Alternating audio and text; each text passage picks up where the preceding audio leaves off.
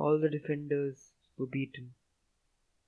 Two guys were carrying the lethal weapon, the interdimensional bomb, which would destroy the world, provided it passes through the portal. The portal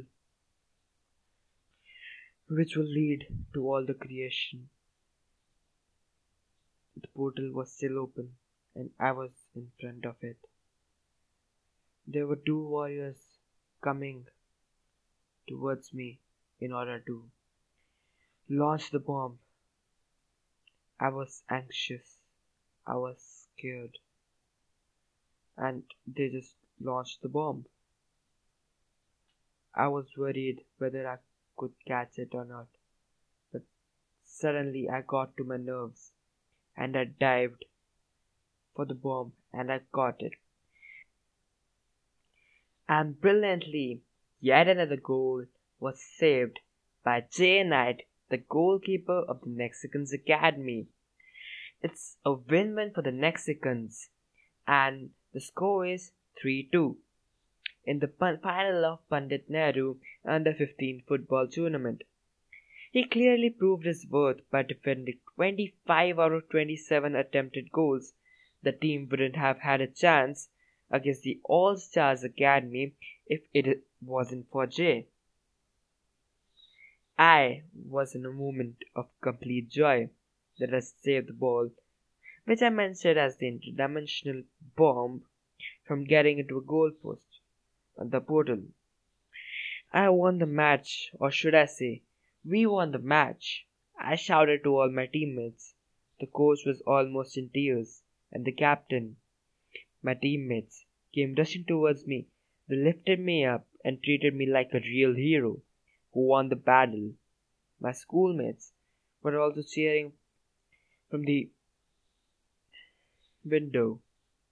The coach said, "Well done, Jay, you saved the cup." "Yeah, you did great," said Walker, the injured goalkeeper, as he came to the pitch. "Thanks," I replied. We went to our dressing room and waited for the award ceremony. Undoubtedly, the greatest warrior, Jay Smith, well, that's me, won the Player of the Match award, and the team won the trophy. We spent most of the time in celebrating until our dummies were all piled up. Then I left the stadium and returned to the gate, where my mom, dad, and the fat boy Ray were waiting in the Ford EcoSport. I opened the door and entered the car. My mom and dad both were really happy. My mom kissed me on my cheek from front seat, and my dad patted my back. Mom said, "Great, you're a grown-up man, huh?" "Yeah, you were really good." "God, how big you've become in such a small period of time." "Thanks, Mom and Dad. I love you both." "Love you too, darling," my mom replied. My brother Ray was sitting next to me, but he was saying nothing, but instead he was looking out of the window, almost ignoring my presence. Well, I liked it better this way, because shit happens every single time he opens his mouth. But when the car started, he finally spoke something. "I could have done it better than you. You know, you suck." What is going on? Today, I just had a stupendous performance, and this little 10-year-old fat boy will disrespect me. But I calmed myself down because I knew that this matter is better dealt with the parents. Before I could speak anything, my dad said, "Where did you learn that stuff from, huh? Disrespecting your elder brother. That's what we taught you. Where did you learn that from? The school we sent you to, or the buddies you hang out with?" "Anyways, it doesn't matter. You are grounded for a week." Thank God, that was the best punishment I could have thought of. no phone for a week, and now he's just a PUBG addict. This would be so good for him. I was utterly joyed. So, and then Ray spoke. But Dad, that's unfair. Yes, that's what I wanted. An argument in this state. My mom replied. Make it two, honey. I love you, Mom, for this. But, but Gris stopped before he could say anything because he knew if he opened his mouth again, it would only ground him for a month. Okay, I wanted to laugh so much, but I thought it would be bad for me, so I controlled my laughter. But my mischievous friend told me to taunt Ray, and so I did, by whispering, Serves you right, in his ear. The destination arrived. I was at home, my sweet home, the Wellington Estates in Gurgaon. As soon as I entered my house, I was so tired that without eating the food, I went straight up to my bedroom and slept even though it was just 8 p.m. Then something strange happened. I was there at some place. It was completely white. I was just behind a window, staring from it towards a field. A pretty big one though. But now that I noticed it had no origin. The place where I was. The back street led to nowhere. It was as if it went on and on. And I was like in an LED TV when you look it from outside, like I was being just played on it. I don't know, something happened. But I realized that it was a dream. Strange thing to happen either. But suddenly a short heighted boy appeared. He was around 10 years old. Well, of course, who it can be? My younger brother. He had brown hair and black eyes, and he looked just like a monkey with his overgrown nose. Something was strange about him. He was moving, but that too exceptionally slow, just like his brain. But this was strange because even though he was fast, this was no normal speed for a normal human. And but it kind of made it funny. I was just observing that white path behind me, but when I looked back, the the scene had completely changed. The field was earlier and now turned into battleground.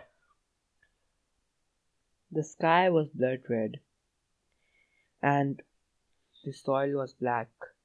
There were cracks on the soil through which lava came out.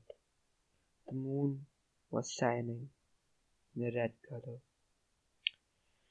The boy, which was wearing boxers and vest earlier, was now quite tall, and he was in a full armored suit with a spear in his hand. He was standing all alone against a whole army of goblins, ghouls, and vampires. And just as I saw, the war began. Like every Tollywood movie ever, the hero never dies. Instead, the hero kills each and every enemy. Doesn't matter if it is 10, 20, or even a lakh. The hero never dies and is able to kill each and every enemy. This is a thing which happened around. By his spear, he was slashing through each of his enemies, and in a blink of eye, the whole army was destroyed. He was then standing with a smoldering look on his face, and his feet on the face of the leader. To be clear enough, my brother is a short-heighted pretty cat. He never breaks any rules because he's so afraid of the punishment and is a total nerd. What the hell was happening? I didn't know. But since I was not able to escape this place, neither I wanted to, it was best to suspect. that what was going on, and I was actually spectating it. He was still standing there when I felt something unusual. Something horrific was there. I felt it. A hooded guy appeared from the lava. He was a tall man. I couldn't see his face as he was cloaked. But there was one thing for sure. I had a feeling that something wasn't right. I was feeling scared. Those creatures who were weird looking did not possess this murderous intent which this guy was flooding with. I was sweating and trembling with fear as that guy went close towards Ray with his deadly aura. Ray attacked him, but his spear could not hurt him. It melted away when it touched that guy. The guy just opened his cloak. I was too feared to even tremble. I was cold. There was just a feeling, one, but my brother was there. How could I just leave him there? He just went forward and started biting Ray. Unexpectedly, I mustered all my strength and I shouted, "Stop!" And the guy did, whereas Ray disappeared. And in a flick of a second, out of nowhere, he appeared behind me and said, "Want to taste? Rebel." And he cut my throat with his fangs. I opened my eyes. I was sweaty. I was in my room, and I could hear the screams of Ray from upstairs.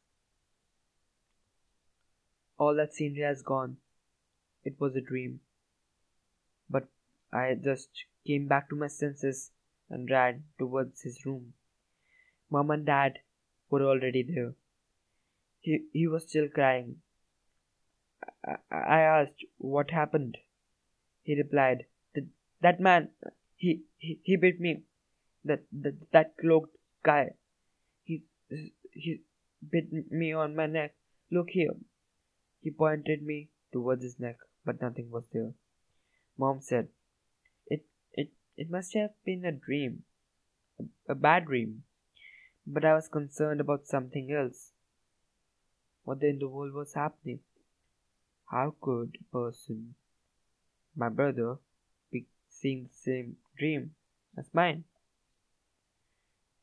Mom tried to convince him, sweet talking him, and Dad patted his back, and somehow they made him sleep. I went back to my room and just lay down on my bed. I could not sleep. The fact is, I didn't want to. I was too afraid to go back there. The cloaked guy might appear again, and we might have an interaction. In the end, after hours of struggling, I was asleep. But fortunately, it was a dreamless sleep, and I wake up refreshed. "Wake up!" shouted Mom. I said, "Just 2 minutes, Mom. I want to sleep just 2 minutes more." But my mom replied, "No, it's already 6:45. Do you want to miss your bus? I'm not gonna drop you." And as she completed her sentence, she went away and turned off the fan. I hate her for this. And then she puts some water on my face. I was completely awake at this time, and I was still feeling bad that I couldn't sleep anymore. My mom said, "Up and go to the washroom." I took my towel lazily, wiping my wet face and entering the bathroom. I took my brush and brushed my teeth while I was looking in the mirror. What I saw blew my brain out of my head. There were scars on my neck. Not even scars. They were actually bite marks. I was astonished. I tried to wash it with water, but nothing happened. I thought this was the exact place where that guy bit me in my dream. And now, how come it is here? I rinsed my mouth. When I looked back at it again, it was gone, as if it wasn't there at all. Suddenly I heard a knock from the door. It was Mom. Hurry up, it's almost time, she shouted. I ignored it and took a bath. I entered my room and changed into my uniform and went to the kitchen. My breakfast was already ready, which was milk and bread. I sat and ate my food quickly. My mom was washing the dishes when I asked my mom, as Ray wasn't awake yet, so I asked her, "Isn't Ray going to school?" "No, honey. He's suffering from fever since last night. I'm also home today. I'm not going to office. I will take him to his physician." Mom, is there anything on my neck?" I pointed towards my neck, but my mom said, "No, I don't think there's any problem with the neck, dear. The scar has healed." Suddenly, my voice was shut down, but my mom's voice just changed. Her expression also changed, and she turned back towards me. I could feel that deadly aura coming out of her, the same one the cloak guy had. The things were turning dark. I was again trembling and afraid, and she again spoke. "The scar of your neck has healed, but now I have an even greater scar. Your soul is mine and mine alone. You shall fall. You rung the wrong door's bell. Now you are under my control, you rebel." Everything changed then. My mom was back to her senses and, and was back washing her dishes when she said, Dear, I think it's almost time and you should now go to the stop or you would miss the bus." Freakingly, I replied, "Yes," and left the house while thinking, what the hell did just happen?